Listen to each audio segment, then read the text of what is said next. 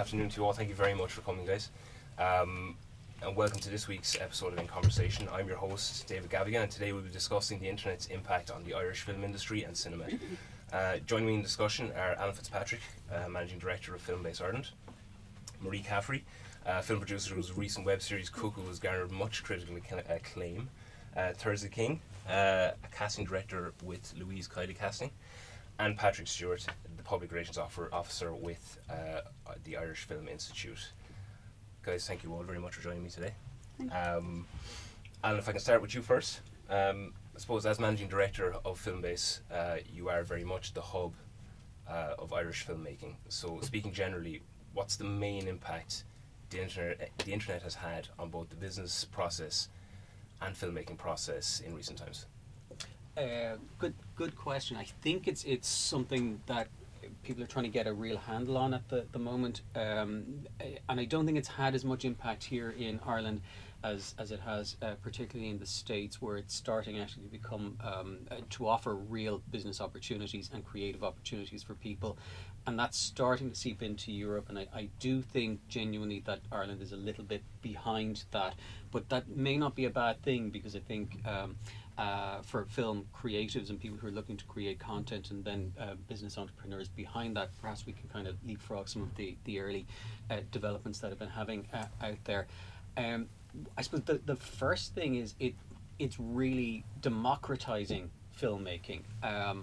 Like traditionally, Filmbase has been going for almost 30 years, and a while back it would be very difficult, not impossible, but it would be very difficult perhaps to make your first film without getting some support from an agency like Filmbase and backing into the schemes that we would have run perhaps with RTE or TG Ceathair or others to get a platform for that work.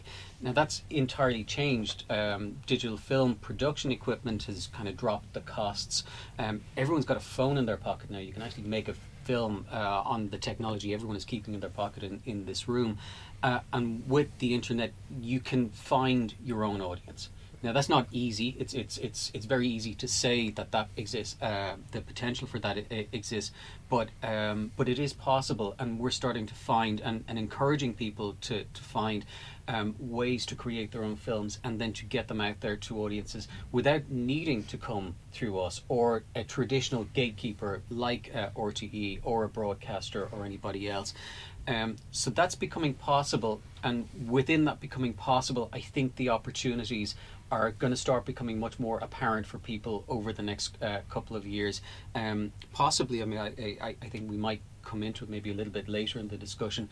There are some very interesting examples of how that is developing in a world context, and what that may mean for people who spot the opportunities here in Ireland. But I think maybe just to allow other people to come in and kind of just say, I think that may be where we're at in the industry at the moment. Okay. I suppose, how has the internet enabled the nature of your own work at Filmbase? It's widening the opportunities for people.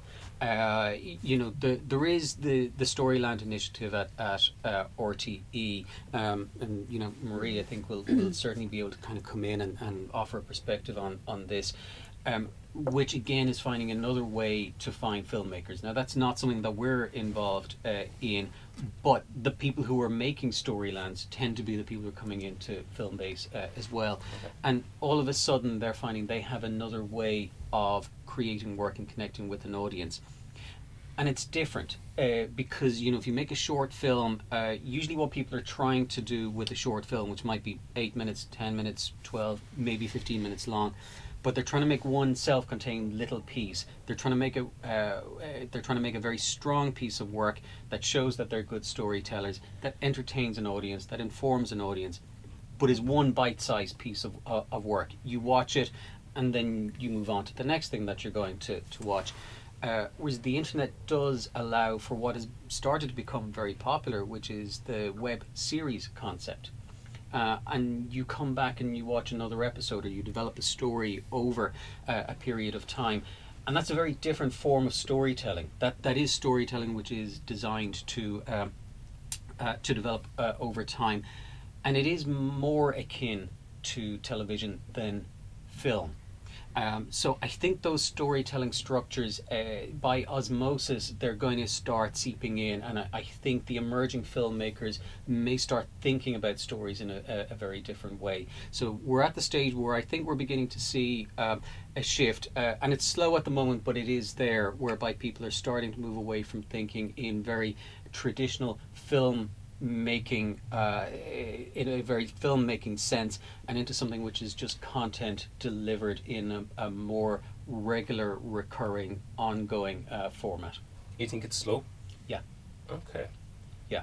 Oh, sorry. I would have just thought from my own point of view. I would have thought it would have been a lot faster. I would have thought it's gathering pace at the moment now. But you do think it's still quite slow at the moment?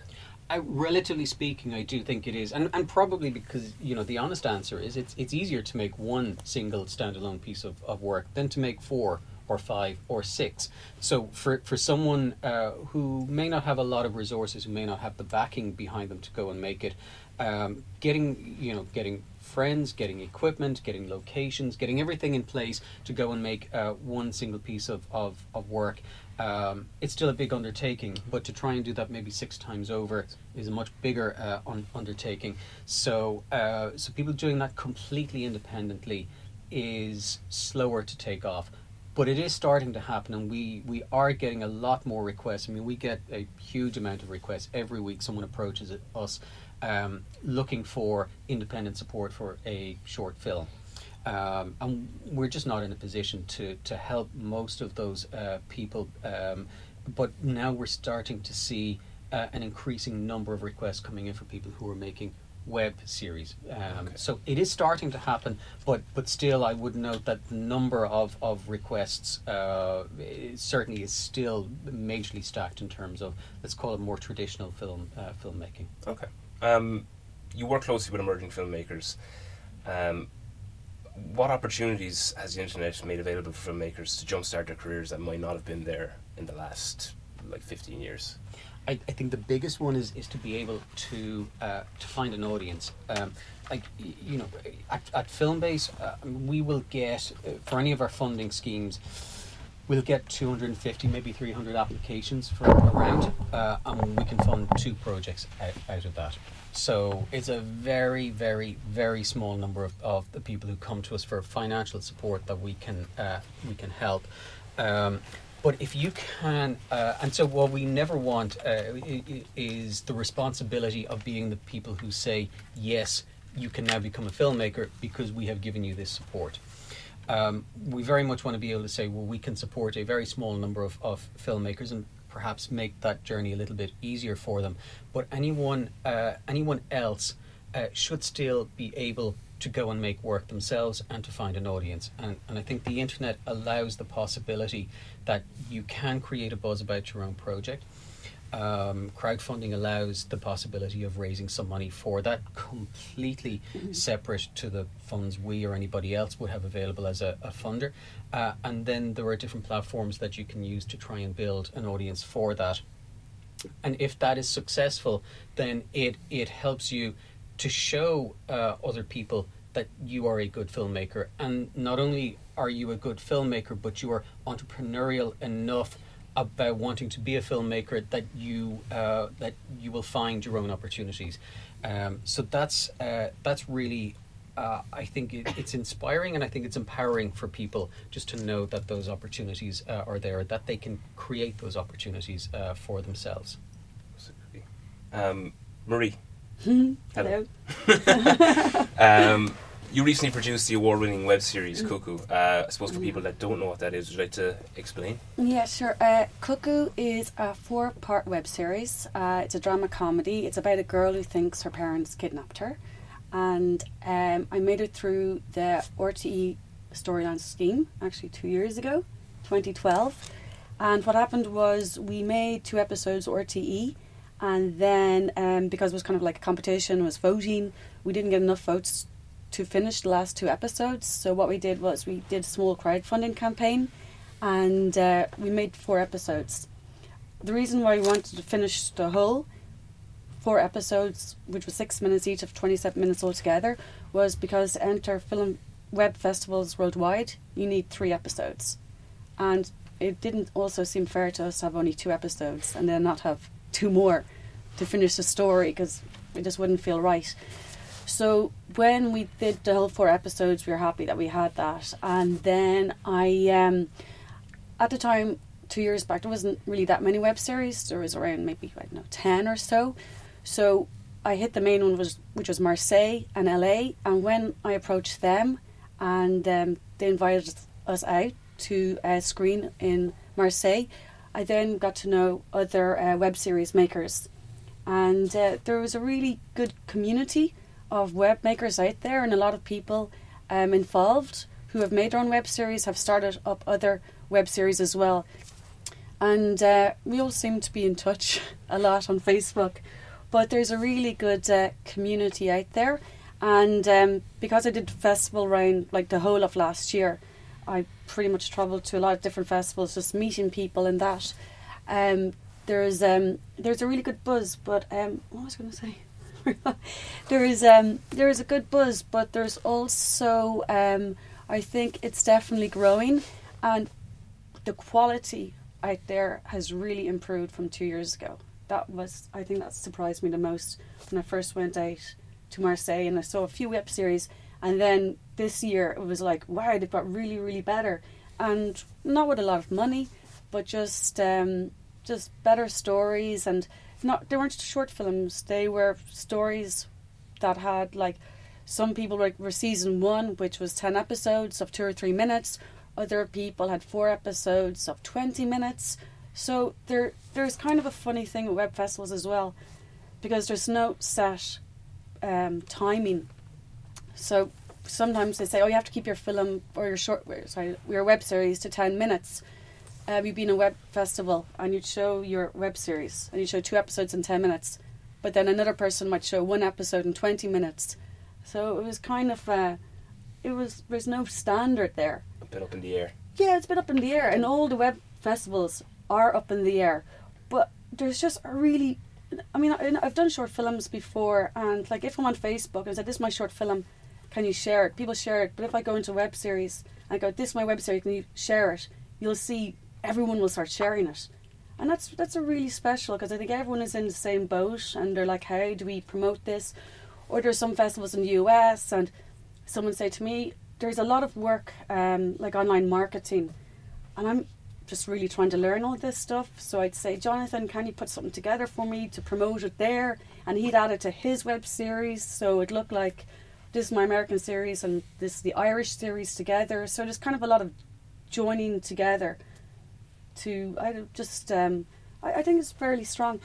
The other thing I was about to say again as well is, maybe just going on a little bit of funding, or that I think I'm emailing people a lot.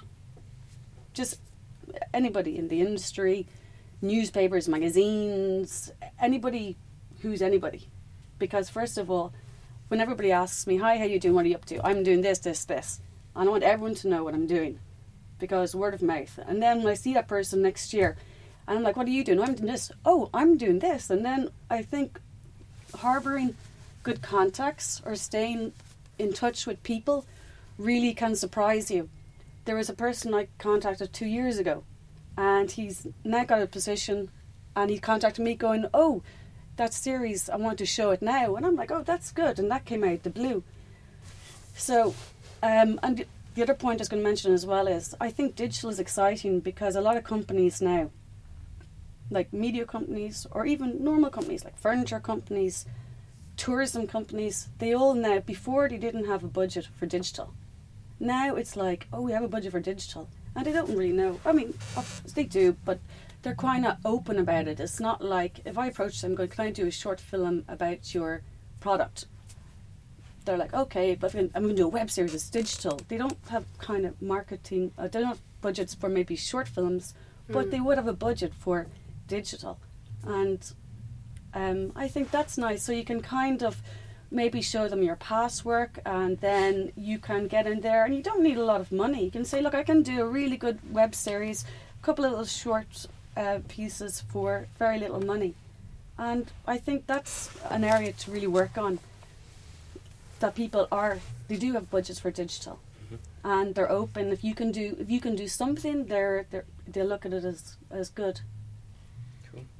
Can you tell us a bit about the Storyland process?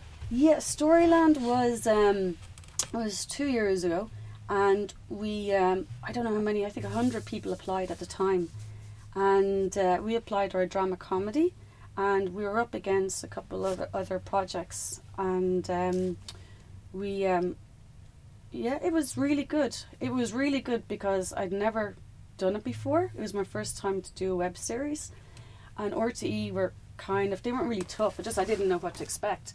So I do my show, and then they say, okay, can you do like 3 2-minute pieces, and then you have to go online every night, and you have to ask people to vote for you, and that. And it was really tiring. It was like 6 months, and myself and Dan and Nikki were just like, it was like, dude, I can't do this anymore. It's killing me. It's like, we have to. And that was really hard, because we literally going home 8 hours on Facebook just asking people to vote. Yeah, I think people don't actually seem to realise that it is very much like a campaign. You nearly have to set out. Yeah. It's almost like you are selling yourself every night to try and get your web series. It was hard work, and then it was funny, but yeah, it was hard work, but it was really, really good, because what I also did as well, all this stuff that RT said, you have to do like these promos. That was really tiring, because we'd done so much and had to do promos. But when I was applying for festivals, they asked me for so much. And I was like, okay. And I'm still using all this backstage footage. I'm still... so it was really good to have all that. And it was really... and then when I went over to the States, to the festivals there, and you see what the people have done over there. And they've done so much. And you think, like, thank God I have lots of stuff as well, because they really...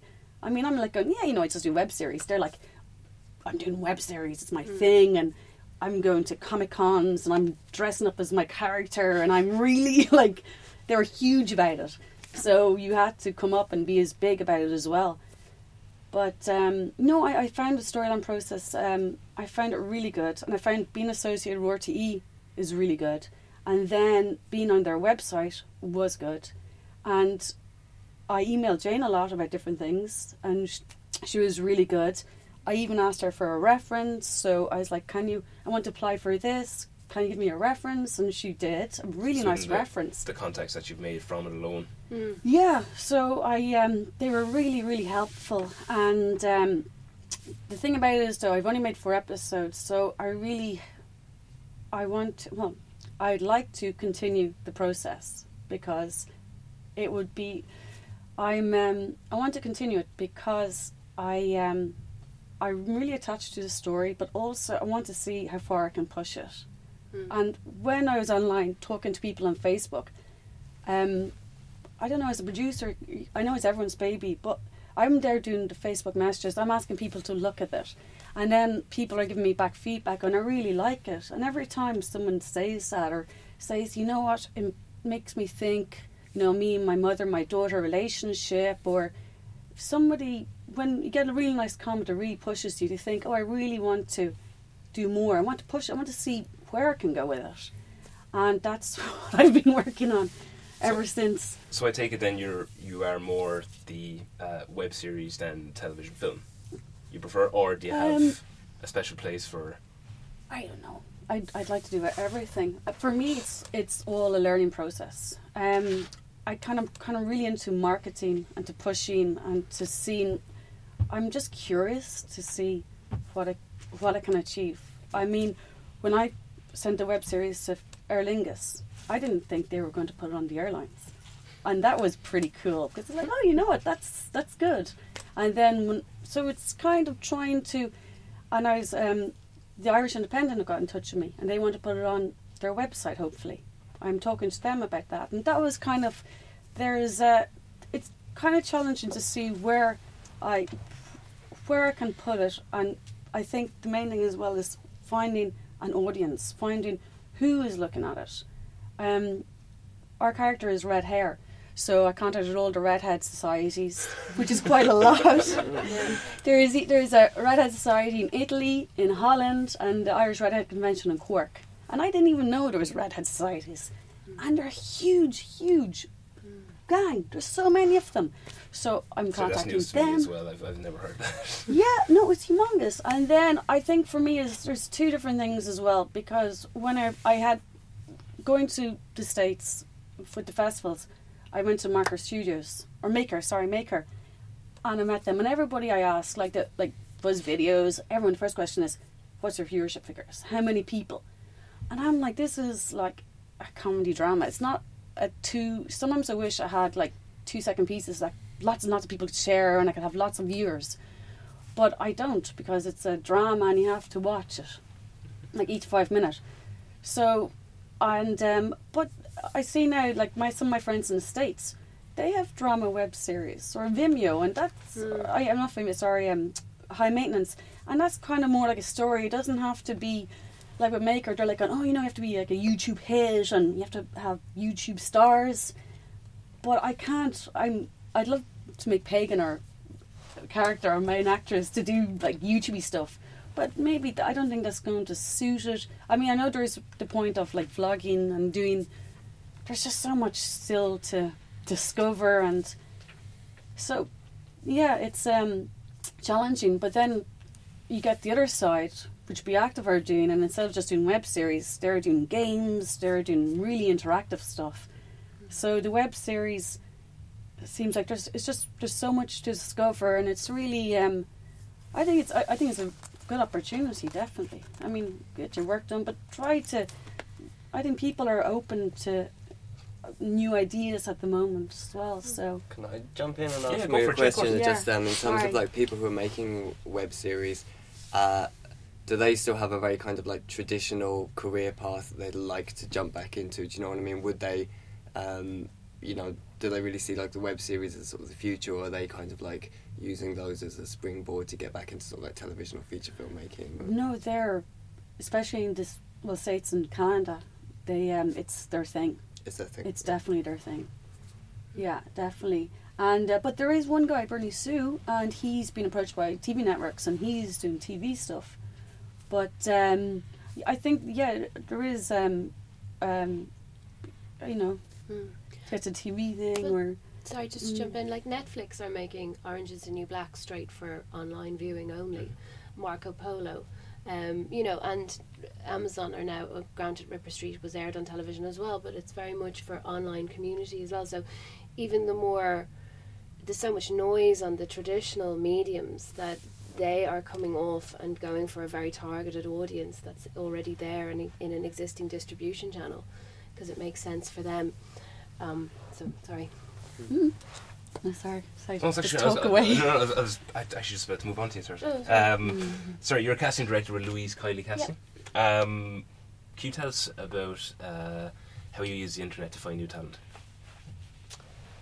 How I use the internet to find new talent. Okay, so, well, our job still relies on the traditional methods of finding new talent, so going to the theatre, watching films, that kind of stuff, because we want to see you in action.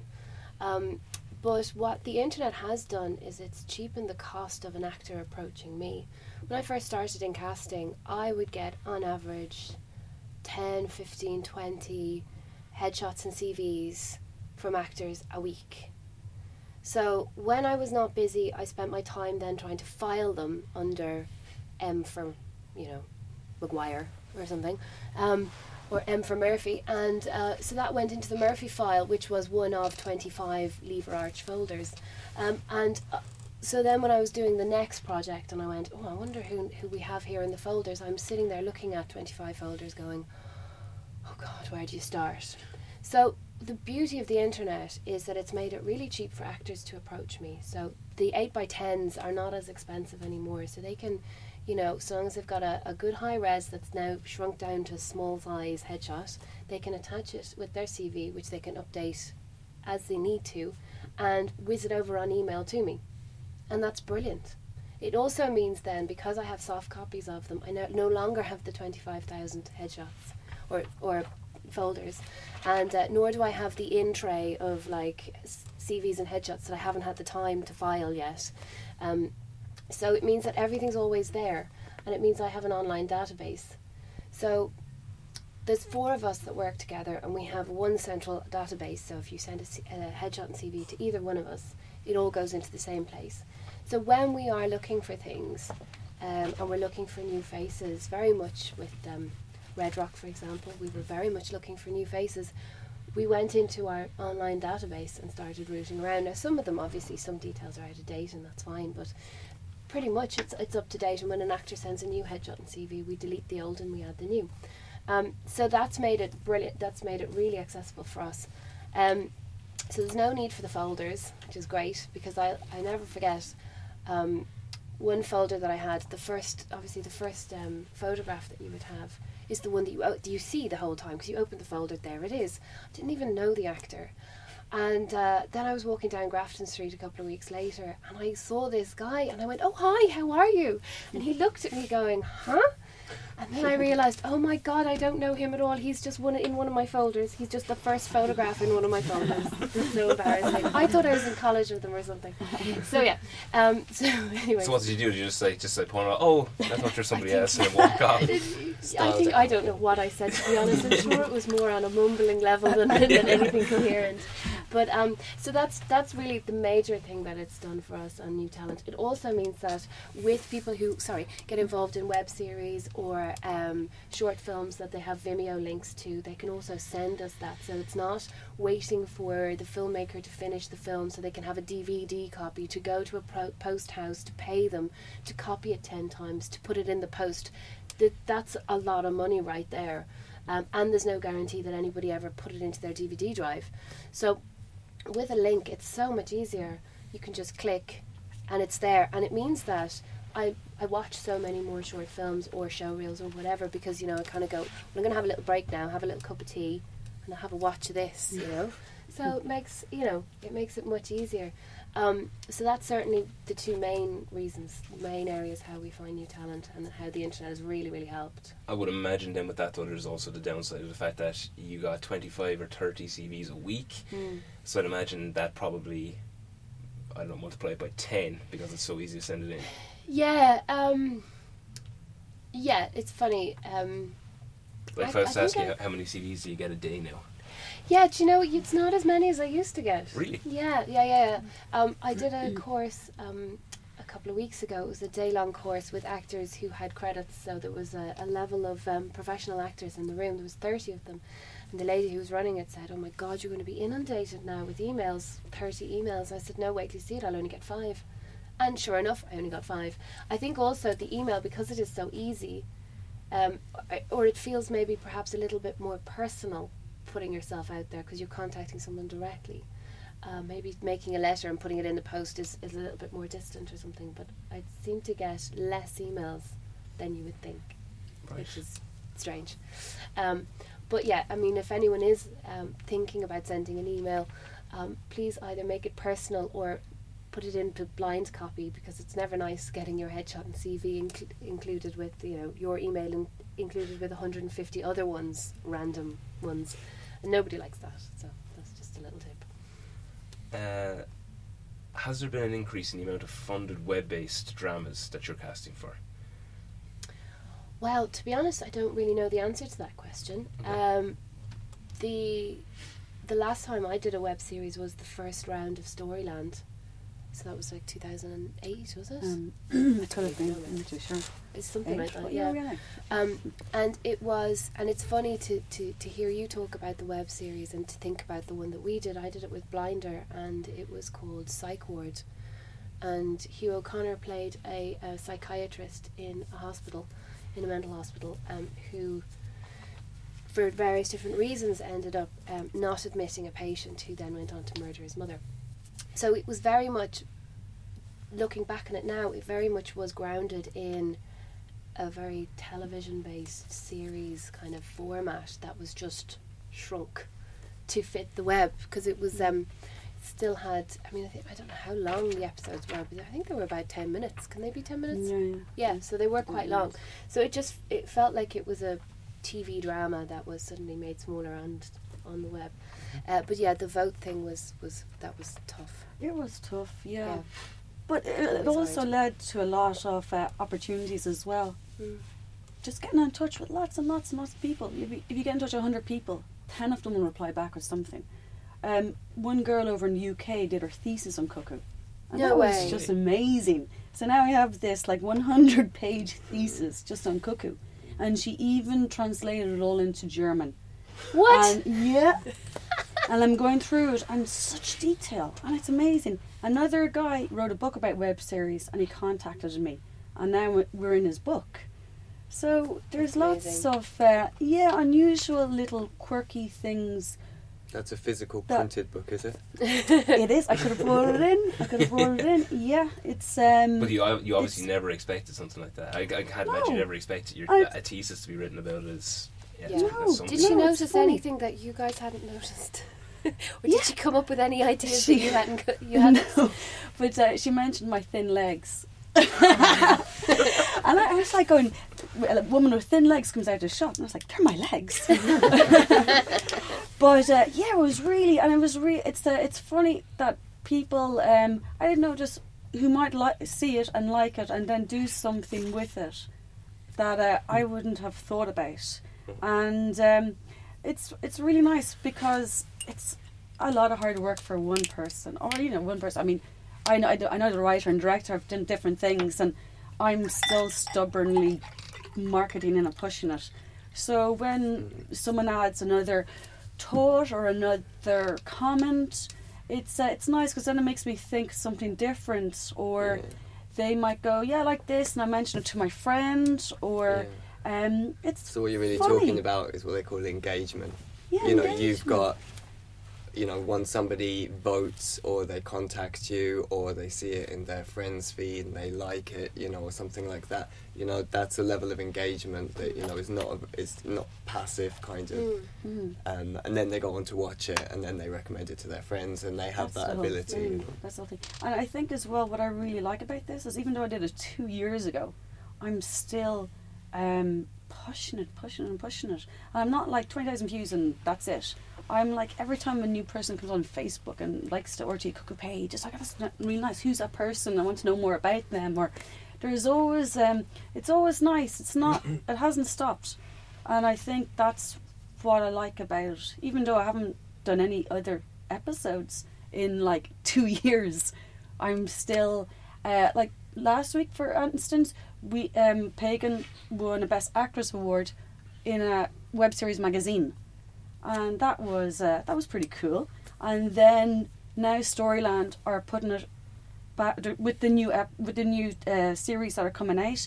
They're putting Cuckoo onto the player again, so that's going to push more. So it's not the story is it's not time censor or that. It's a drama.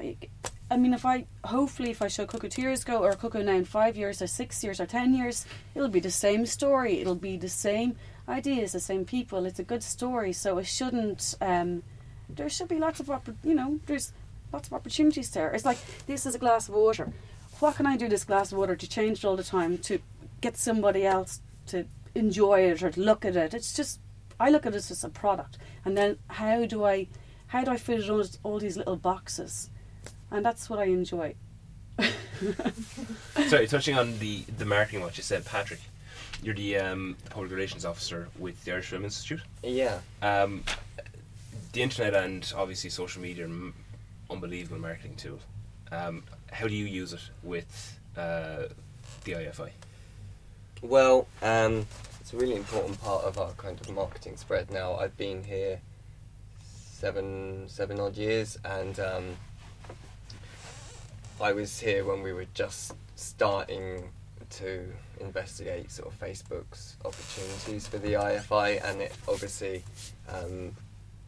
took over our social lives very quickly, but then there's a bit of a lag in figuring out how business is going to respond to that. And we have we've always had a community of people in the IFI. I mean, our membership has always been a big part of what we do here. So there's always been that kind of sense of community, and I think that's sort of reflected in sort of like physical design of the place as well. So Facebook and Twitter, which would be our kind of like two key online communities, have opened that up onto the online world. Some people like Twitter, some people like Facebook, some people, prefer to come in and talk to box office staff. It allows us to get information out to a lot of people very quickly. Like I say, the engagement is incredible. you know, people commenting, people resharing, people being able to ask questions, you know, whether it's a practical thing or whether it's giving their comment about the film that they saw last night and recommending it to a friend and tagging us in. So that's obviously a really strong part of what we do, and I work a lot with traditional media in terms of TV, radio, print, and also online. So there's a lot of, you know, so some of those guys are still kind of like it is taking a while to figure out how their digital and online platforms, how they should look and what content should be on them. You know, like you're saying that, you know, the Irish Independent are looking for Cuckoo.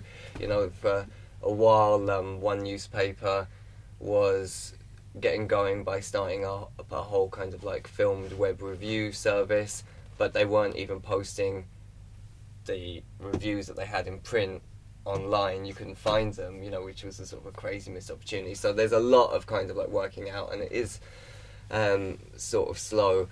So yeah, it's I mean, one of the challenges of social media is, of course, that they build up your community and then they sort of hollow you out, because when we were, you know, first on Facebook, it seemed like the biggest sort of gift in the world, you know, that we build up with thousands and thousands every month, you know, another 1,000 likes to our page, and you can break down those figures into sort of what they call organic reach, which is like people who just see it on their newsfeed because of this algorithm spread of what Facebook will show to various people,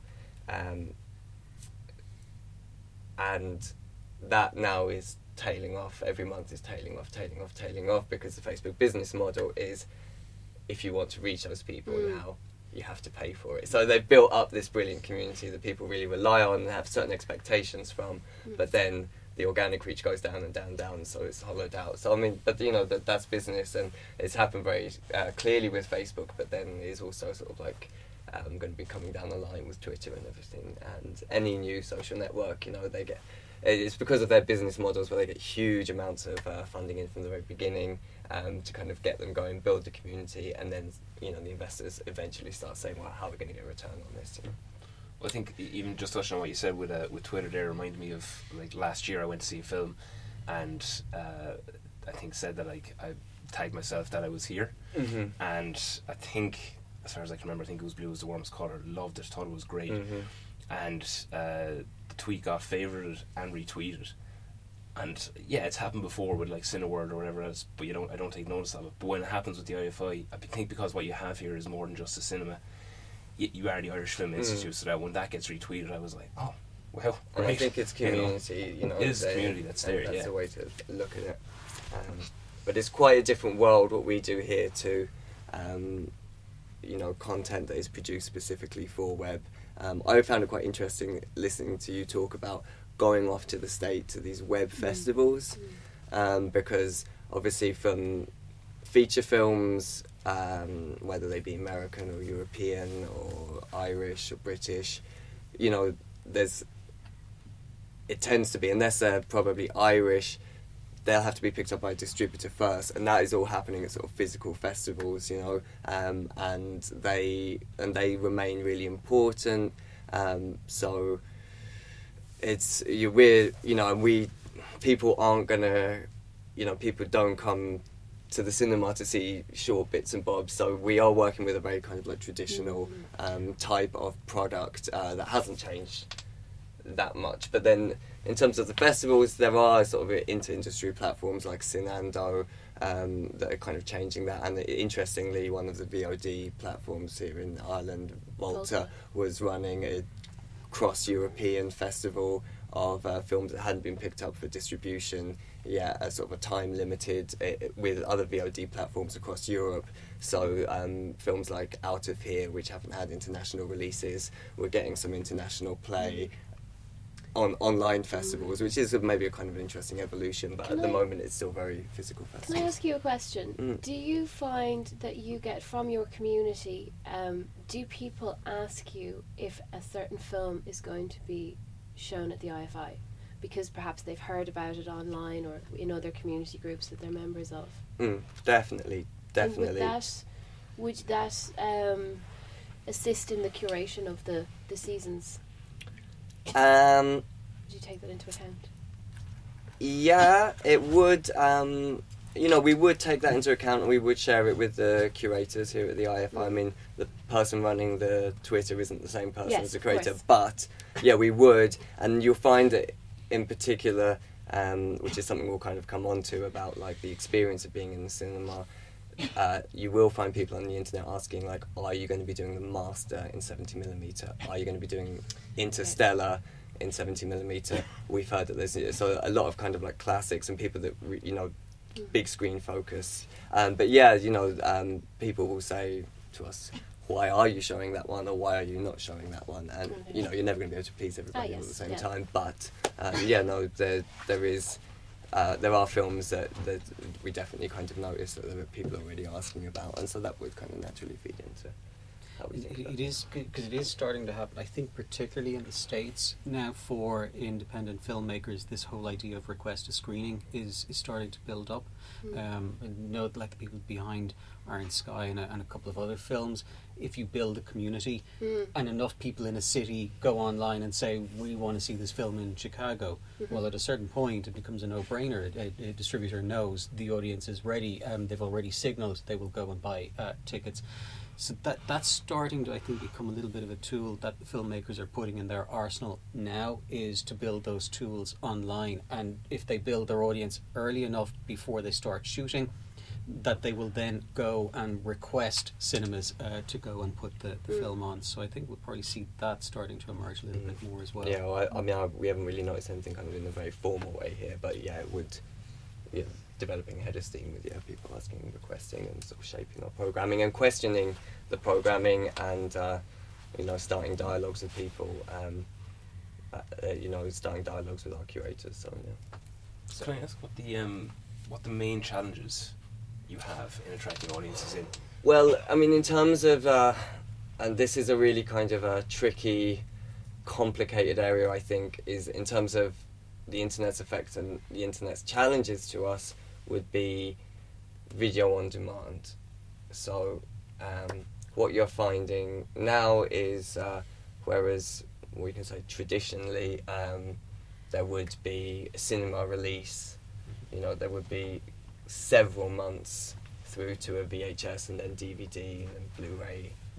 Rental, a nice buying gap. and rental release. There'd be sort of a nice gap. So we'd have our share, and then, but probably, well, certainly as a response mainly to online piracy, those windows have shortened right down. So from the point of view of like the big studios, they still have a certain window, but then a lot of independent films and that we, always art house, the cultural releases, they, for example, in the UK, there's Curzon Film World have their own video on demand platform. The BFI now have their own video on demand platform.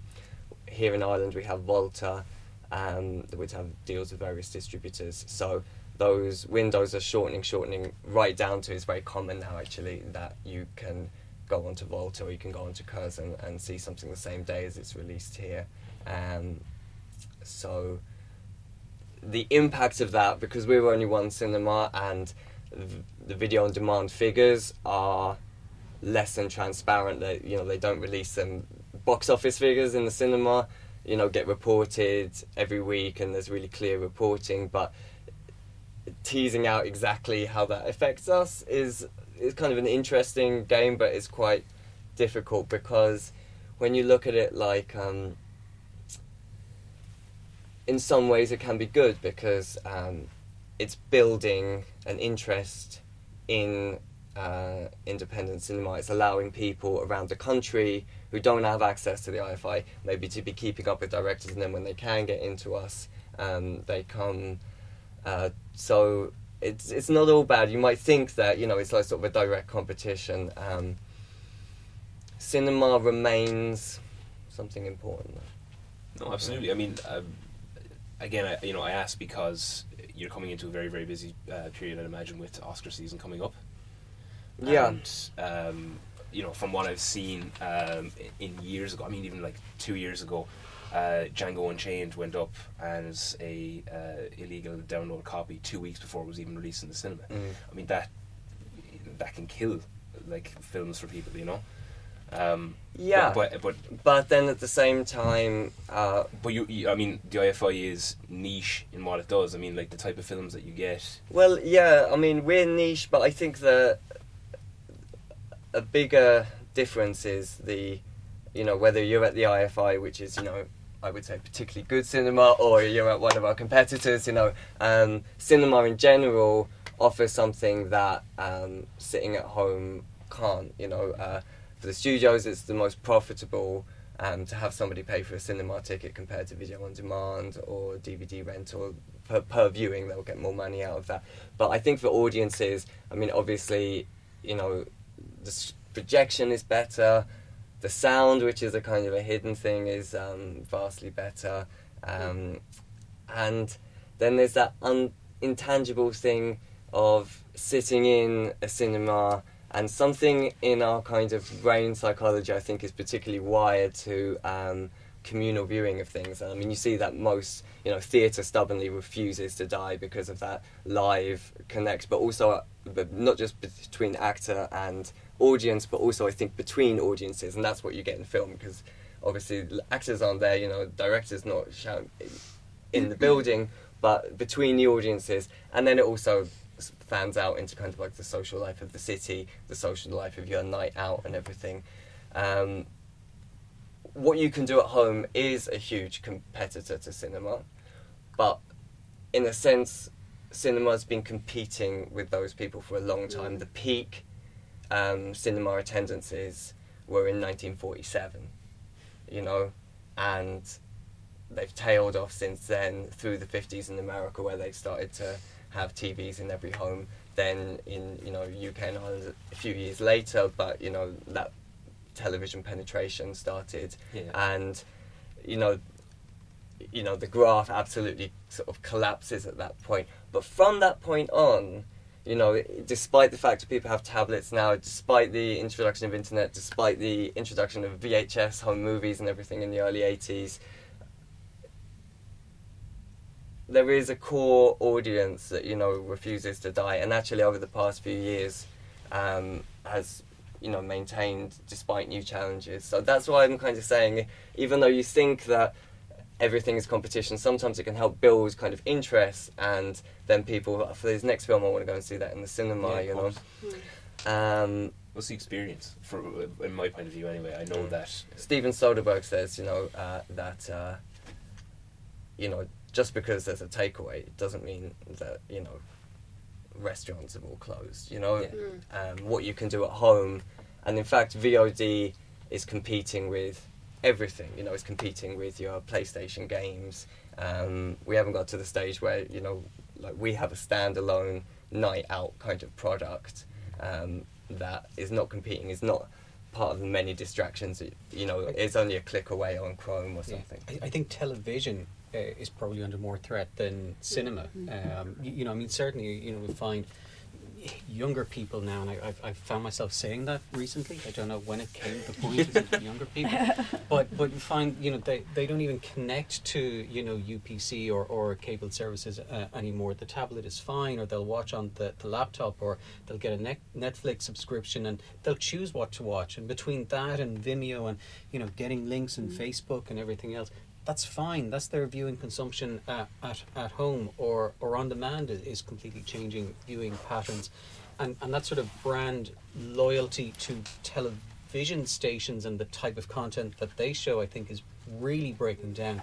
But I think you're absolutely right. I think people choose to decide there is a type of film that I'll watch at home, and there's a type of film that I will make the effort and go and see that in a cinema. So cinema, I think, has been holding up quite well, even though I think the patterns have changed. But I think the thing which is really in flux at the moment is how people consume content on TV and other devices. And even if they're looking at their TV, yeah, how is that content being delivered to the TV? Is it through an HDMI cable from their tablet, or is it, or are they watching TV? And I'm guilty of that myself. This whole phenomenon of second device. very rarely watch television without also playing on my phone or possibly my iPad, and maybe I'm looking at something completely different, and whichever one becomes more interesting starts to get my attention. Or, I'm watching what other people are saying on Twitter. Yeah, or you're live engaging. Yeah, Exactly. It was really interesting. Last night, Red Rock went out. The first episode went out last night. Because that's the one thing about television audiences that doesn't appear to be changing, is that they will tune in for a serial drama. They will always tune in for a serial drama. Perhaps maybe because there's a particular demographic that it really appeals to. But so Red Rock is, for anyone who doesn't know, who've been perhaps not at a bus stop recently, it's TV3's new serial drama. And so it launched last night, and it was incredible. I was stuck in Belfast, so I couldn't see it. I couldn't watch it live. But what we went onto Twitter, we started reading, and everybody was commenting online, and you got a sense of how it was being received, which is just an incredible tool, and an incredible way to gauge the the temperature of the audience. But people can be very quick to dismiss it also on Twitter, because it is only 140 characters, so it's easily done. But no, it's an amazing thing, whereas previously you'd be waiting for ratings and how many eyes were on and all that kind of stuff, which means very little. Yeah, it's funny you say that, because I actually missed it last night as well, but within, I'd say, about 10 or 15 minutes when it was over, the review from the Irish Times was already up about it. And then checked this morning, the Irish Independent had a review up about it. It was just like incredibly fast review straight away about it. Generally, I remember years ago would have been you'd have to wait 2 or 3 days for certain columnists to talk about what had happened during the week, whatever. But the fact that within 15 minutes of the episode being over, there was somebody with a review about it. All positive, by the way. Yeah, it's great. Yeah. Can I just because I think as the conversation kind of progressed, I think a lot of really interesting points came up in terms of using. I think what web series and using the internet and getting stuff out there at the moment can really be very useful for, can actually just be gauging audience interest in a story. And I think Storyline was sort of developed with the intention that it would force people to think about the audience, and it is competitive. So if you didn't put in a hook to your series to make people want to see the next episode, you were going to drop out. And so it was designed, I think, to force filmmakers to think about their audience.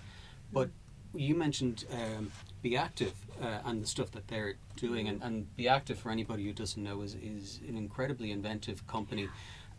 Involved in a lot of groundbreaking series, but they tend to work across web series, book, film, television, interactive games. They will do many different versions of a story, comics, but they use the internet as their proving ground. They'll develop a story and they'll put online stories from characters that they're thinking about doing a film about. And if it gets 1 million views, they kind of go, right, there are people interested in this, so let's move it to the next stage. And every time they move forward, they can show somebody there is an audience for this material. And if it doesn't get audience engagement, they take that cold hard business decision which says, we really like this idea, but the target audience doesn't seem to, so let's move on and develop something else. So when you ask questions at the beginning about are there business opportunities for filmmakers, I think yes there are, and I think people can start to realise that it's a great way of developing that association with your potential audience, getting feedback, figuring out where they want stories, how they're going to consume them, and that's where it is changing. And if people can get away from wanting to do their short film but put it online, then I think it's a different way of thinking, which will allow people to figure out where their audience is and how they want to engage with those type of stories. So all the audience. To touch on it briefly, because we already have touched on it a bit, and I'll open it up to everybody as well here. The crowdfunding, your experiences with it, how's it been? Because I know from when people have talked about it in general, it's incredibly useful to get funding from it, but then on the other side as well, it's the amount of people that push and push and push, asking for money, and it is that sort of thing of you are asking for money for stuff, to your friends and your family. And some people say that, when it comes to crowdfunding, if you don't have a big network, it's just not going to work. So, have any of you had any experiences with it? I know you definitely have, yeah.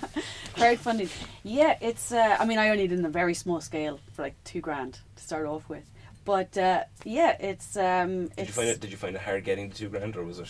It's hard because you're asking for money. Yeah, exactly. And it's just really, it's really. I'm thinking about doing it again though. Yeah. This time for 20 I have to do it grand. this year. No, the reason I have to do it this year is because I was shortlisted for signatures with a great script about Yeats. And we didn't get it, but the thing is, this year is 150th anniversary of Yeats' birth. And Yeats Day is in June. And if I miss not doing the script this year, it's kind of not going to be the same doing it next year. Yeah. So I'm kind of like, with timing, I'll have to do it. So, I don't know. I went to that talk a while back in Film Base with yourself, Alan. It was the guys who did the Hit Producer, and they did really well. But crowdfunding is the same thing. It's just sitting there 8 hours a night and just every night contacting people. The only thing which I've done now in the last 2 years is I think I've built up I have a list of different people, and when I do my crowdfunding, I'm going to contact all of them, and I'm going to contact them again and again and again. But no, crowdfunding is because I only did it on a small scale. It's I don't know. It's it was just a tipping my toes in, but I think I admire anybody that really gets into it. But especially for marketing, it's brilliant. It's good. Was it easier for you because you had 2 episodes that you could show people already? So you said, this is the product. And I want to complete this product. So it's what you weren't from scratch per se. Yeah, I did it really quickly. So I just wanted to get the money in because I knew a lot depends on the web series as well. The hard thing was because we did the first series like 1 month, and then the second series 2 months later, and then the other series a while back. I had to try to keep everyone happy and kind of everyone on good form, and I was using somebody's house, and I had to make sure that I thought if something happens in the house, they're not going to want me back. So I just have to be very, very careful that everybody was happy and they enjoyed the experience, and that worked out good. So that's why I tried to do it really quickly. So it was just anybody, just give me money. Can you give me money so we can finish this? And then of course the cast and crew, everyone came on to help out. So there was a good, good community spirit at the time. But also a very clear objective, and like you say, there's something already there and we need to complete it, rather than... And then when we did complete it, and then we went to all the festivals, and then we started winning awards, people were really proud to have been part of it and to have had their name attached. And that's what I want to show to people as well, is that anybody who did want to get involved, it was nice. We did stick by our word, and we did get the product out there, and we did get all these really good reviews, and it's nice to be part of. Because it's I don't know, I like people to be part of something and to feel good, and if they like Cuckoo, maybe they'll support the Yeats project, and they'll think that okay, Marie does good stuff, so I want to be attached to that. Yeah. I have a quote here from Robert Levine, who wrote an article for the Guardian newspaper back in 2011. He says, although the internet has expanded the audience for media, it has all but destroyed the market for it. So again, as we've touched upon already, one of the major challenges is piracy within the industry and how it affects the earnings of artists and distributors. Is that an issue that any of you have come across yourself? I know I've talked to yourself already, Patrick, about it. But yeah, it's funny, like my dad is a guard, and I've talked to him about this. I said to him, on a scale of like 1 to 10, how big a problem is like piracy in the country? And he was like, doesn't even measure on it. I was like, really? He's like, yeah, it's quite low, piracy. Yeah. And it's the same in the UK, and it is gathering pace, but compared to the States, it's just... But in terms of, certainly with television, it's very visible and it feels very tangible, because television broadcasters don't have the budgets that they used to have to make homegrown drama. But without making homegrown drama, they're not necessarily an Irish broadcaster competing within the Irish, and the audience will lose a sense of identity with them, because they'll just be another. But where they get their money from is obviously through commercials and selling airtime. So what's happening is that people are watching things online. They're watching them on demand, and or press the series link on the box thing, and so they're not watching commercials. They're fast forwarding, And so there's the one or two little commercial that pops up when you go to watch something on a player, but that's against because I know my mom watches Coronation Street, and she's learned how to use the player on the television. God love her. And but she knows how to fast forward all the things, so they're not getting the same revenue, so the rate card is being slashed, so they're getting less revenue, and that's becoming a problem, because it's being a problem supporting the Irish industry then, for from a production point of view as well. I think there's I think there can be a contrary argument to be made about piracy, which to a certain extent it can be healthy if the filmmaker's objective is actually to get their work widely seen, as opposed to make finance off it. And I think at the early stage of people's career, that may often be a more valuable objective, because you may not be getting a lot back in recoupment anyway.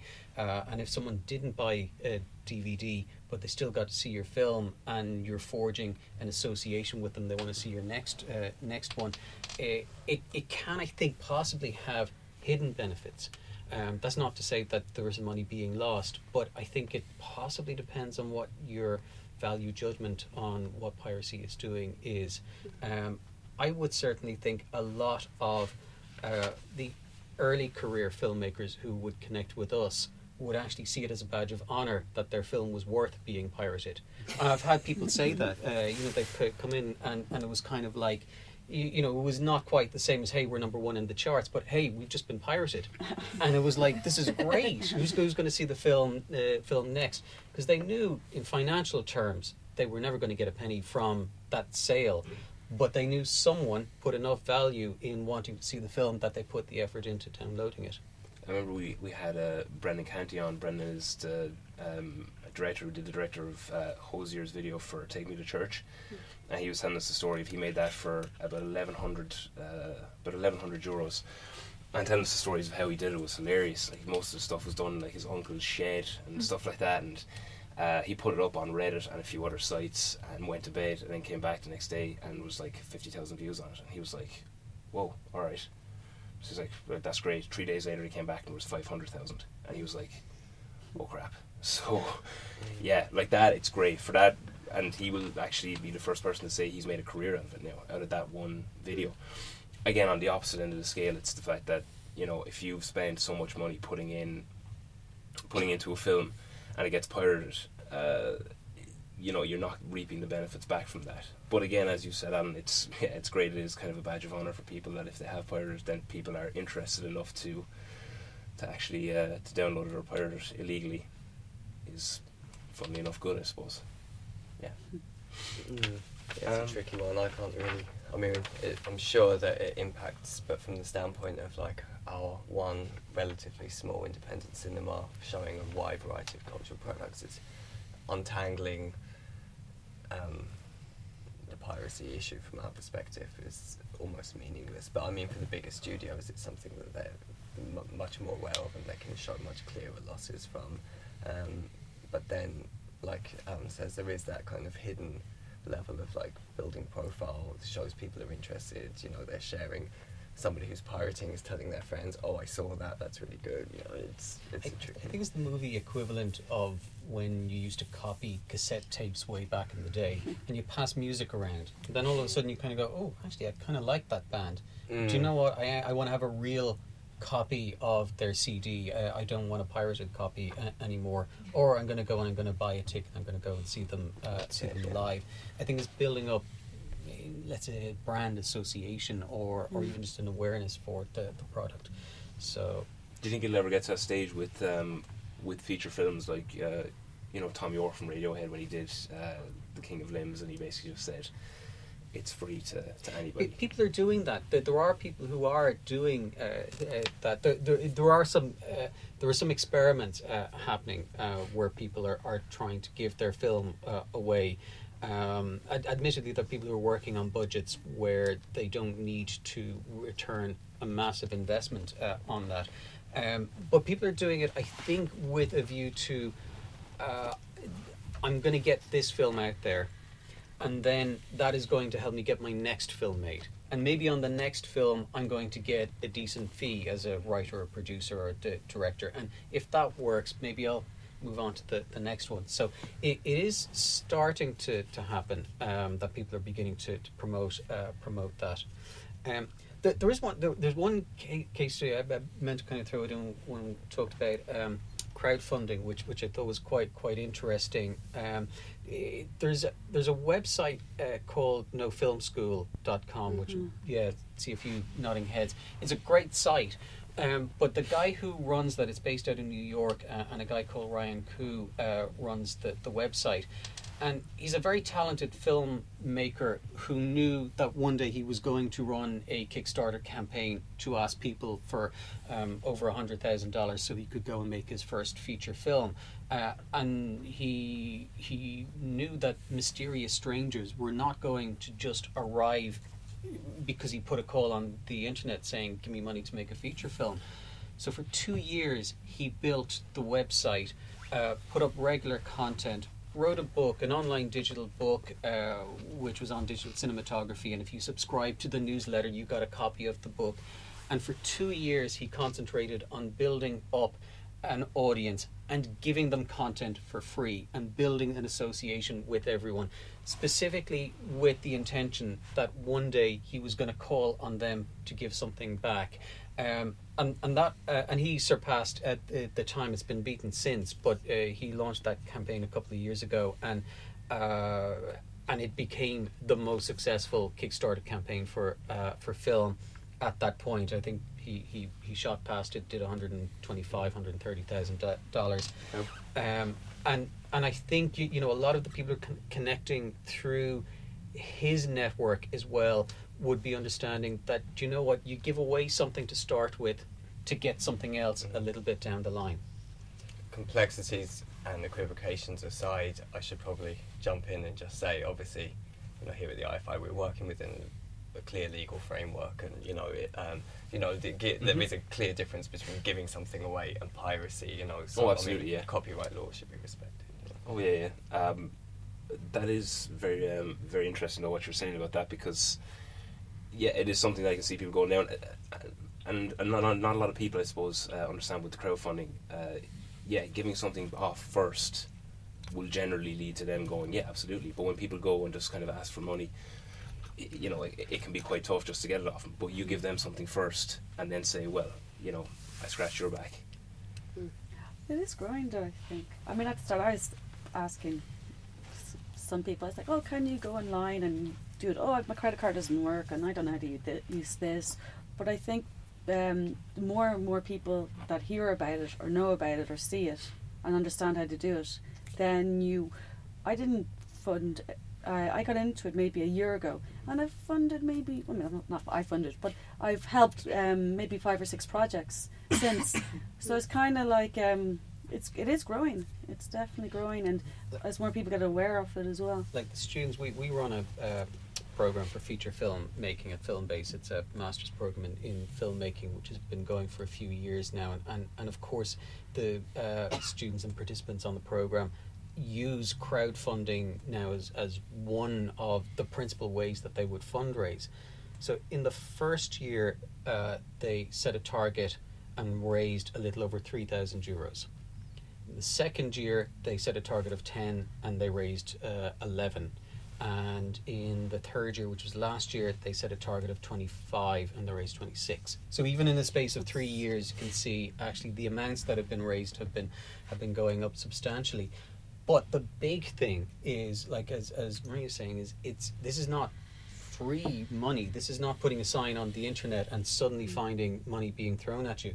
It's people working very, very hard, putting in a lot of hours, putting out calls, building up social networks, getting articles online, getting people to retweet, everything they possibly could to spread the awareness as much as possible. But it definitely is, and I know myself, I'm the same, you know, over the last few years, I've thrown in, you know, my 50 euros or whatever it might happen to be to a number of campaigns. But I tend to back, to be honest, I tend to back people and the call more than the actual project. I back it because someone has asked me very nicely, or I've seen something they've done before and I'll respond to the call to try and kind of help them out. Because to be quite honest, I'm not spending my time online looking to see if anyone has put up an interesting project that definitely needs to be made. But people I'll support. Again, to all of you, what do you think are the major ways in which the internet will continue to shape and change the film industry in the future? That's a tough one. Boy, shape and change the industry. Oh gosh. I know we generally kind of...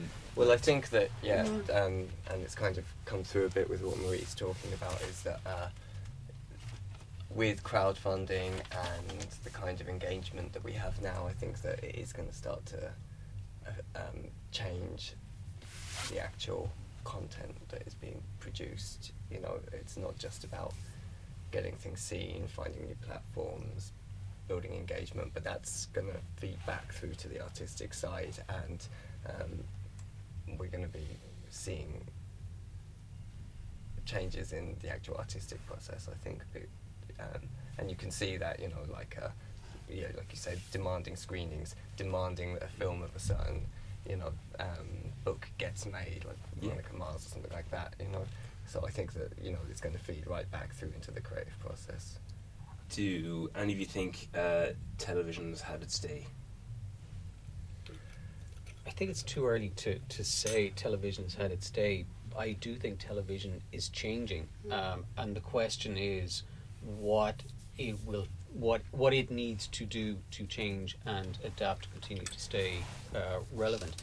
I think its patterns of watching television are changing. But television itself, I would never write it off. I mean, it's great because it's a fantastic way of getting to a lot of people very quickly.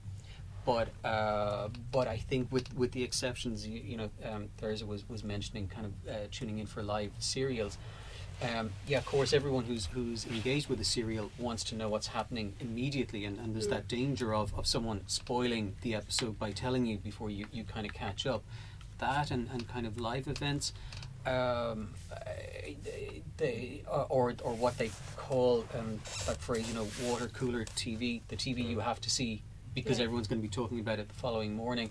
If it's not for that, I know I do it. I'll series link it and I'll watch it when I feel like it. And now my television channel is everything that's recorded in my DVR, and I watch when I feel like it.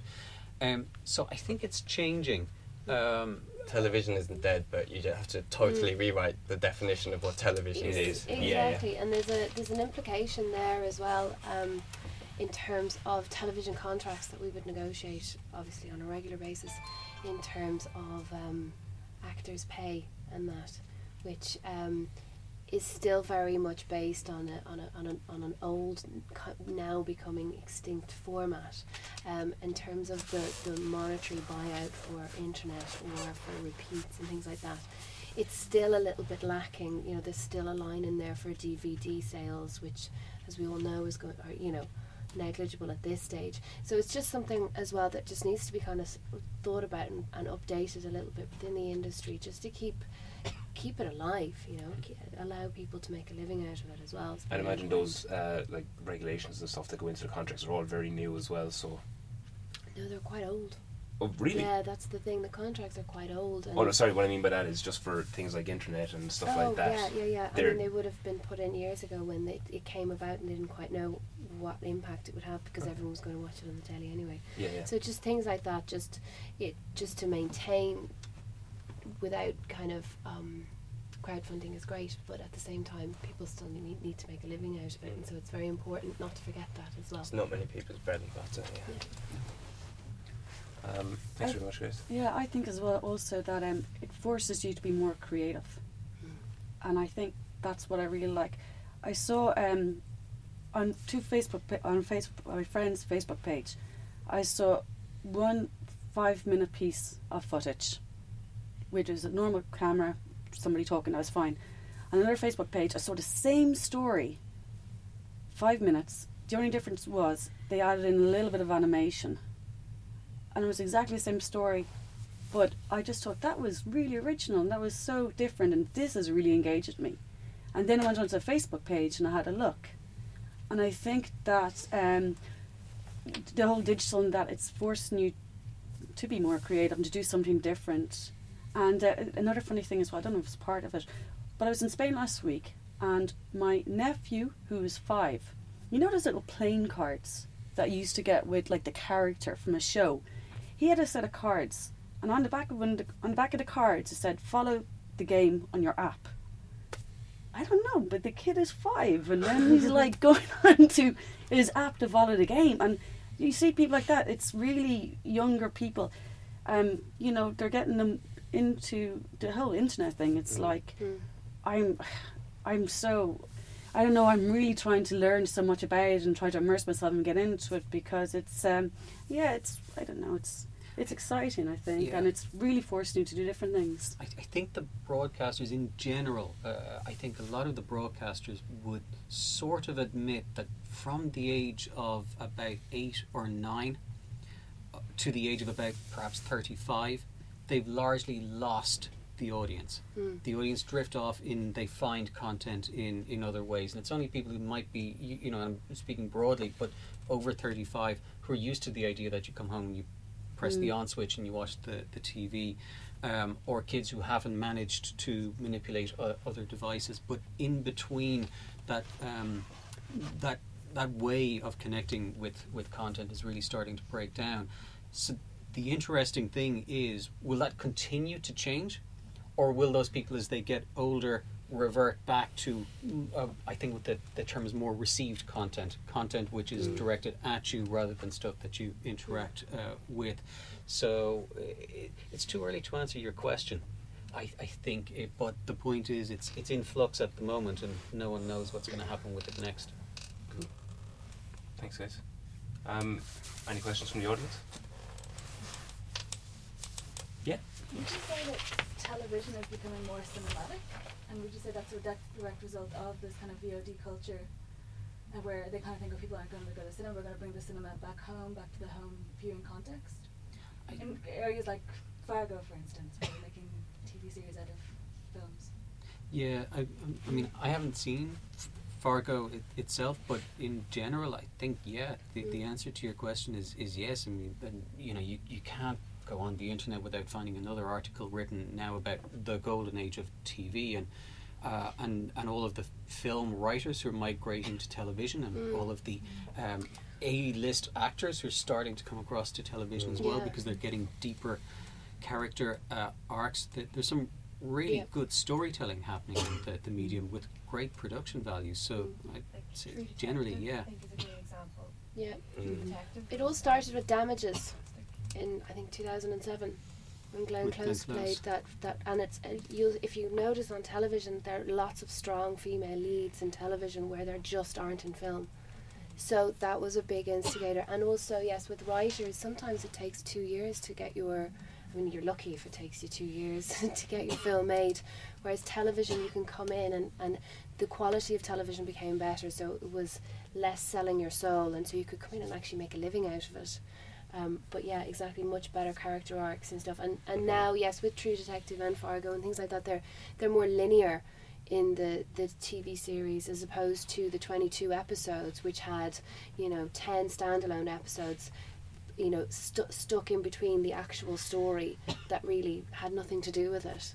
Fringe very famously put in one of those in which a character came back to life because they had shot it in a different order, and that character was supposed to be dead by the time we actually saw it within the the series, and they had to try and explain it away. So they don't do that. They're much less, much better and stronger female characters. So the A-list film cinematic actresses are dying to get into television then. It's funny that we're talking about the death of television, but also the golden age of Mm. television content. Where you don't have centres of population as well, and where you have young couples bringing up kids who can't go out to the cinema even though they might like to. This television technology has followed.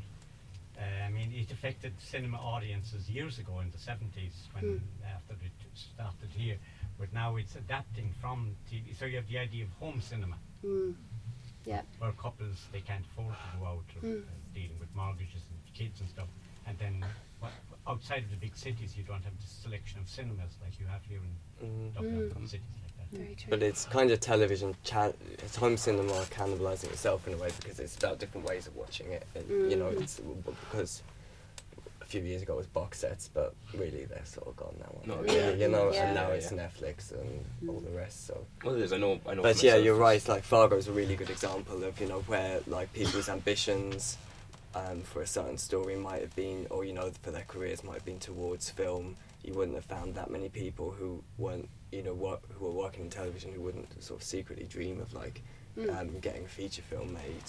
Now, I mean, Yeah, it's an it's the end other in way around. itself, isn't it? Yeah. Yeah. I suppose They as well have- you could touch on the fact as well that, you know, the likes of HBO have come up with something themselves where practically everything they do, like HBO is synonymous with just quality. I suppose anything that they come out with is generally going to be fantastic. I mean, not every network station can say that. You know, they'll always have one or two that they go, nah, it's okay, it's mediocre. But generally, stuff that comes out of HBO, people will go, that's good, I want to see that. Just in relation to TV and film, Game of Thrones is actually going to be shown on IMAX now. Really? Wow. Final 2 episodes of season 4. Oh, I saw that. And there is the first episode of season 5. I believe so, yeah. Yeah, I've heard that, yes. Should be good. Wow. I made the mistake, unfortunately, of a certain character's death being mentioned in the podcast. Yeah, so I won't say anything. Sorry. Yes, go ahead. As a consumer, I'd like to ask about web series, because I found that very interesting. And from my point of view, I think the only thing I've watched on the web would be Alan Partridge's Radio Norwich Digital, if anyone knows those. But where do you find them? And is there an argument for there being a central sort of place? I don't know if RTE, like you're mentioning Storyline, do they have a link? Look at the latest web sessions here. Is that something the IFI would do, or would it be crowding your own market? Because I mean, I'm really Well, interested in what it's you're just saying. somewhat different to what we do. Yeah, but you would know so much more about this. Yeah, rather than just surfing, Yeah, aimlessly. there's a webseriechannel.com, but there's also, but that's a really good point, because your audience want you to find web series. Also, if you go to like RTE Online or any of the major, like Cuckoo screens on Studio 4, which is the French network. So if you go to any of the major broadcaster websites, they usually have a section for web series, or RTE have their own as well. So, but they don't have a huge amount. I think now the Irish Independent, they're going into it. They're looking for new video on demand. That so, or you go Vimeo. There's there's quite a Vimeo. few. Vimeo is an online Yeah. platform that, I mean, High Maintenance, which has already been mentioned, is one that I've watched, and after they made it on presumably quite a small budget, Vimeo ended up cutting a deal with them to keep the series on Vimeo, and they were actually funding it themselves as a platform. But it's pretty experimental at the moment, really, Yeah. still, isn't it? And I don't think that, like, for the Irish consumer, accessing web series, like, there's really clear avenues without it being shared and linked and. Yeah, I think some of the web series as well are kind of more like reality shows. Some are, sorry. It's funny because I go to cinema every week. I don't watch much TV, and I watch quite a lot of short films, and I see my other friends' web series, but because they're by my friends and High Maintenance. So it's kind of like what I'm hearing recommendations for. There are a few websites that do, they provide links to web series, and off the top of my head I can't remember the names, but if you Google them, I'm sure some of them will come up. but they are ones that are just curated by people who have a passionate interest in finding web series and making them available to good people like you who are looking to find them. But it's a little bit random in that sense, in that it's whatever somebody has found and managed to find a link to. But you'll find those, and that might be a good starting place. Yeah, try Female Daily Motion as well. I'll give you my email. That's the best thing. And what I'll do is I'll look more. What's your name? Angela. Angela. I'll look more into that for you. Yeah, that's it. Thank you for that question. Huh? Fewster. That's the other one as well. Fewster, of course. Any other questions, guys? No? Okay, cool. On behalf of myself and In Conversation, I'd like to sincerely thank our panel for their input into the discussion today. And because it is still early on, wish them all a very happy and prosperous new year. I'm going to be that guy who says that. So yeah. Thanks very much, guys. Thank you. Thank you very much.